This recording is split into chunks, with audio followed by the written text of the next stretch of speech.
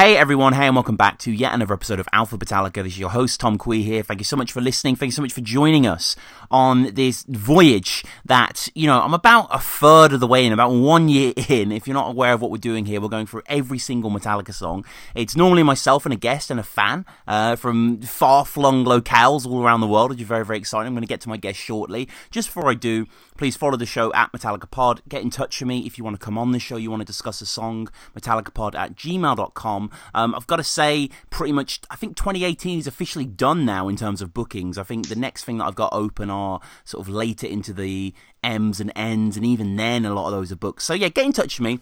I'll give you a list of what's available if you want to come on the show and we can arrange an episode. We've got the Patreon as well if you want to support the show, you want to give back to Alpha Betallica. Essentially what that is everything that I put together, everything I record goes on there first. So all the Alpha Betallica episodes, all the concert recaps and top 10s, and there's various series that I'm working on at any one time. There's So What files. Currently putting together an episode all about the childhoods of Metallica, and I'm trying to have some Freudian analysis there on my part. It's been quite fun to research. Guns N' Roses Metallica tour episode will be on there soon as well. So yeah, go on the Patreon, see what's there if you want to support us. Very much appreciated. Patreon.com/Alpha Betallica. Leave us a review on iTunes as well. Subscribe, comment, all that sort of generic YouTube vlogger stuff. But today I have a guest back on the show. We haven't actually covered a song per se yet. We did a great episode back in the day on S&M. Definitely listen back to that. Russell, how's it going, man? I'm great, Tom, man. Thanks for having me. How you doing? I'm good. I'm very good. And we're here to talk about Free Speech for the Dumb, which is the intro song on Garage Inc. And it doesn't have many words, but in a sense it's saying a lot, isn't it? Metallica having this as the opening of this 2-disc cover special. It does. I didn't really care for this song too much when I first heard it, when it first came out, but going back over it for this episode, I was shocked actually how much I really liked it. And just before we get to the track itself, we discussed this on the S&M episode, but forgive me, I do so many episodes with so many people. No your Metallica story in bullet points, how did you get into the band? So I had some friends in, I want to say middle school, that were really into Metallica. That kind of got me started. It was really just listening to the Black Album and Injustice for All that started my journey with them. And then, quickly found Kill 'Em All, Ride the Lightning, Master of Puppets, of course. Mm-hmm.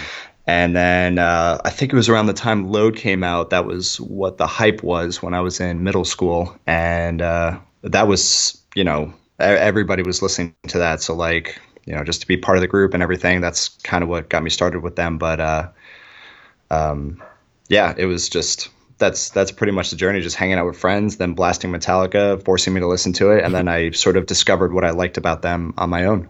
And you saw the S&M concerts live, right? You saw one of them. I did, yeah. Crazy.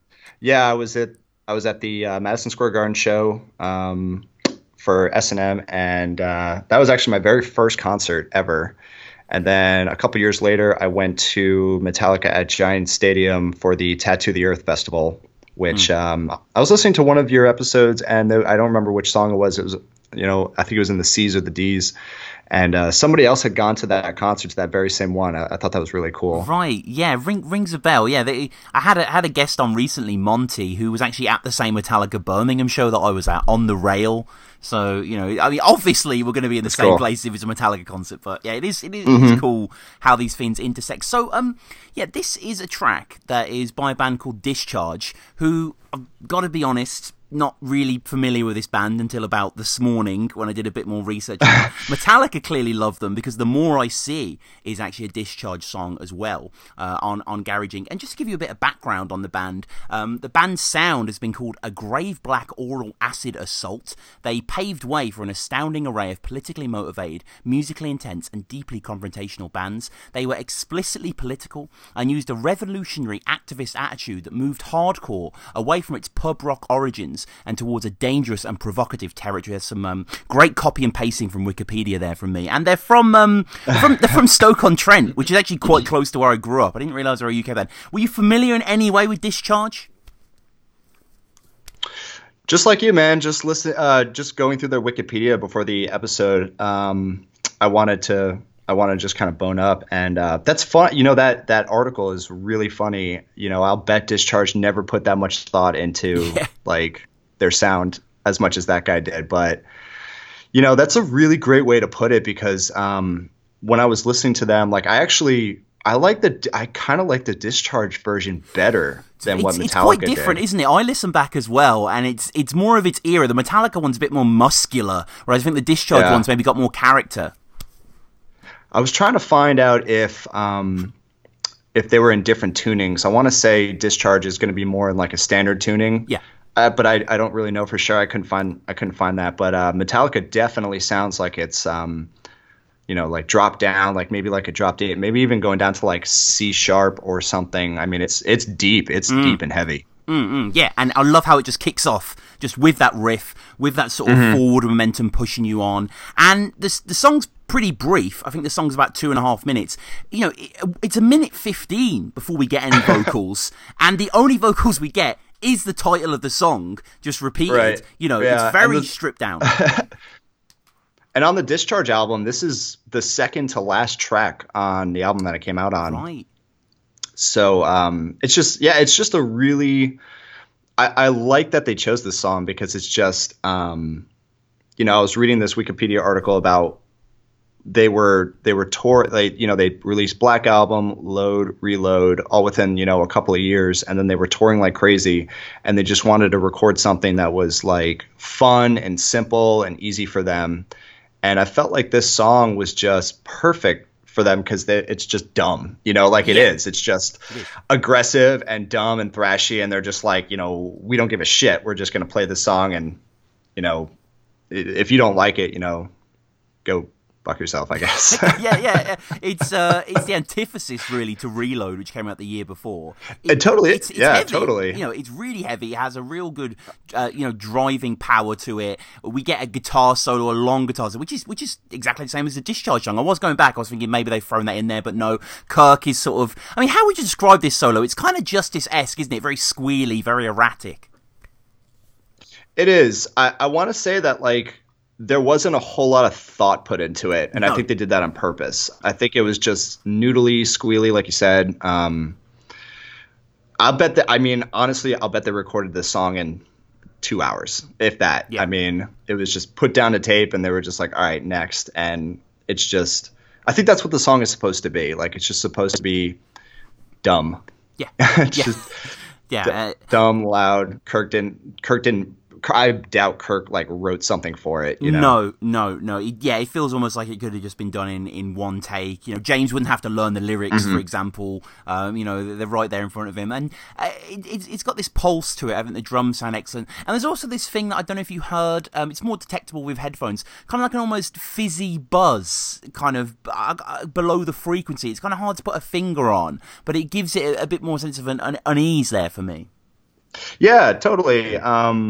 It might be like a synth pad or something. I was trying to find out how what gear they used. I was able to find out what guitar he used, but that was about it. I'll bet it was some sort of synth pad or maybe like a fuzz on the bass. It's kind of hard to describe, but yeah, that's what that's what makes that song separate from the original song, because the original song, they obviously didn't think that hard about it.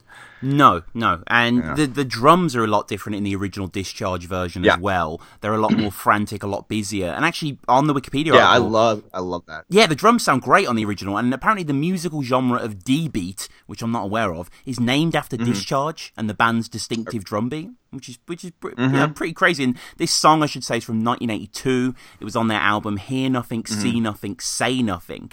And let's talk about the lyric, which is the only thing we can talk about. Free speech for the dumb. There's many different, definitions, interpretations of what this means. What's your reading of this phrase? I love its simplicity, and I think the era that it came out in and whatever was going on politically at the time, because they were a super political band, they were just fighting back. And this song, with its simple message, that was what they were trying to get across. They didn't want any, it wasn't poetry. They weren't trying to put in any sort of twist on the words, hidden meaning or anything. It was just we're here, we're dumb, and we have the right to fucking say whatever we want. So yeah. And it was a call to its friends and its fans, and free speech for us. We're dumb,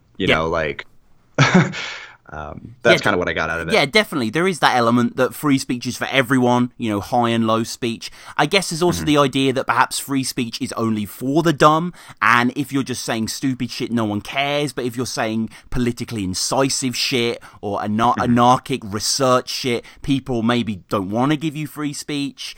And then I also had it as, maybe this is the English literature student in me reading a bit too far into it, I also had it as almost like a pun, as in, being dumb is, medically being dumb is being unable to speak. So it's like almost a cruel thing to say, like free speech for the dumb, Wow. I did not even think of that, Let's man. go. The uni years were not wasted for this moment. But yeah, what's important is it gets barked throughout the song, and it's very punk in the sense where the song's called this, all you're gonna hear is this. Everything's working towards this whole piece. And James, I think his vocal delivery, love it. I think it sounds so wrenched. He gives the song like its only melody. When the last time he says free speech and he kind of drags it on at the end, it's really the only time you get any sort of vocal melody, and that does not happen in the original song. So it's kind of funny. He maybe instinctively had to do that.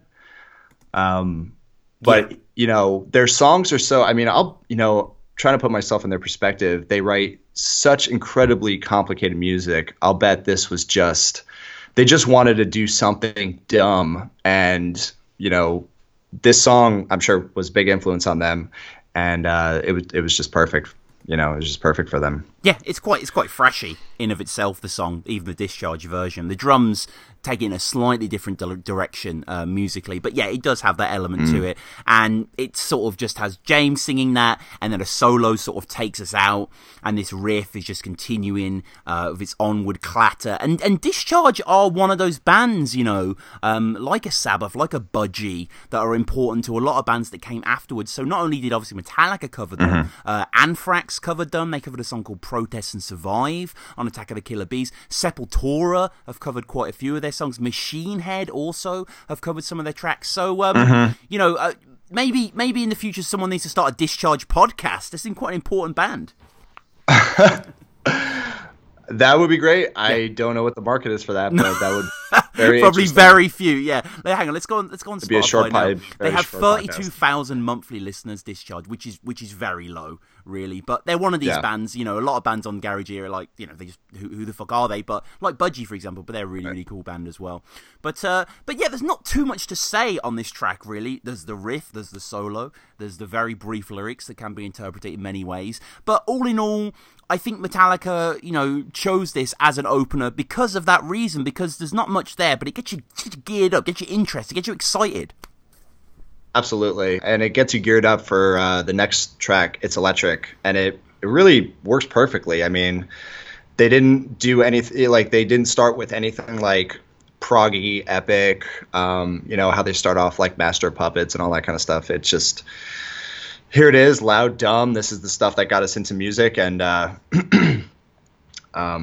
that's just it's just different, and that's what makes Metallica great, is they just switch it up on you, and they don't give a shit. Like, they just do what they want, and it's unapologetic, and I think that's what makes it more fun. The drums on the original song I like a lot more than what Lars does, and I love Lars Ulrich, but the drums on the original song are, man, like that, the original version of the song, like I listened to it like 6 times today, and I'm like, I really like this. I can imagine myself, back in high school, like in my angsty, teenage days, right, like really getting into that. Yeah, me too. I think I'm going to listen to Hear Nothing, See Nothing, Say Nothing, actually. I quite like Discharge's vibe, actually, and I'm sure there's loads of early punk purists who are screaming at this, but you don't know Discharge. Like, I'm sorry, I don't know who Discharge are, but I should have been on this podcast. Yeah. And interestingly as well, on Spotify you can see their most played songs, and Free Speech for the Dumb's not even in top 5. So maybe, but it's all off this one album, apart from one song called I Don't Care. But yeah, if you are a Discharge fan, please comment below. Please get in touch with me. Let me know. We obviously will be getting into Discharge again quite a little while into the future. But any closing thoughts on this track, Russell? This was actually the first Metallica CD I ever bought for myself, like with my own money. Right. I want to say 14, and I bought this at a Sam's Club. I don't know if you have Sam's Club out by you, but I've holidayed in America, and it rings a bell. Yeah, is it like a Best Yeah. Buy or? It's like a bulk item Walmart. Okay. So, you need a membership to get in there and all that kind of stuff. But anyway, and I remember what was like impressive about buying the CD was it was one of the first times that they had you bought like a double disc that wasn't like in a giant package, kind of like Smashing Pumpkins Melancholy. Yep. So like you opened it up and it had 2 discs, like with the little clear tray that you can kind of flip open. That was really cool. And I remember putting on Turn the Page was out. So I was, really excited about that. And I remember putting the CD in my CD player, and this first track came on. And I just remember thinking, like, what is this shit? Like, what the hell is this? Like, why would they do this? And honestly, like, anytime that song came on, wherever, I honestly would just skip it because it was just, I didn't like connect with it. But now that I'm more open to it, and now that I know a little bit more history around it, like it makes it that much, you get more insight into like Metallica. You get more insight into like what they were thinking when they were doing this. Definitely, and when you look at this era, I mean, it's quite funny actually because we covered their next release, S&M, and this was all in like a 5-year period. Load, reload, garage hit, S&M, unbelievable that they were doing such productive time for the band. So definitely check out that episode as well. When me and Russell went through, I thought there was a great coverage there. What a huge behemoth S&M is, and we sort of go through and discuss all the orchestra stuff and all that other stuff. But and any projects, anything you'd like to promo or shout out? Yeah, I mean, I have a progressive funk rock band called Squash. It's at Facebook/Squash Jams. We're about to put out our first record here pretty soon. It's called Tasteful Grooves, and it should be out in the next couple of months. And that's it. That's my main music project. What do you play? I play guitar for them. Oh, nice. That's cool.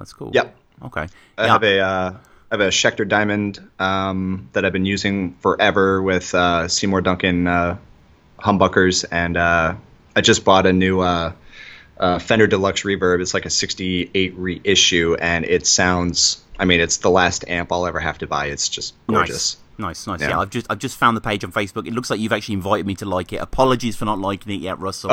I will do. So offended. We'll put the put the link in the description below. You've got a gig. Thanks, man. May 12th coming up. Is that right? Yep, May 12th we're playing in Savannah. Then May 19th we're playing a music festival with a bunch of great bands called Fog Fest. Music festivals on the East Coast for funk, jam band, progressive rock bands are. It's funny. Metallica actually, if you have listeners that are into that kind of music, let's say like Phish, Grateful Dead, Humphreys McGee, that type of stuff, you would be surprised how many of those bands cover Metallica. It's really crazy. I saw this band. I'm not sure if you're familiar with Humphreys McGee, but they're kind of one of the more popular like progressive funk rock bands out here, and I saw them cover "And Justice for All," the song, and the drummer who's just like one of the greatest drummers ever, Chris Myers, and he played the drums and sang it at the same time. He does a great James Hetfield impression, and they killed it. And to watch all these hippies jamming out to "And Justice for All," and they didn't funk it up. They played it pretty true to the original source, and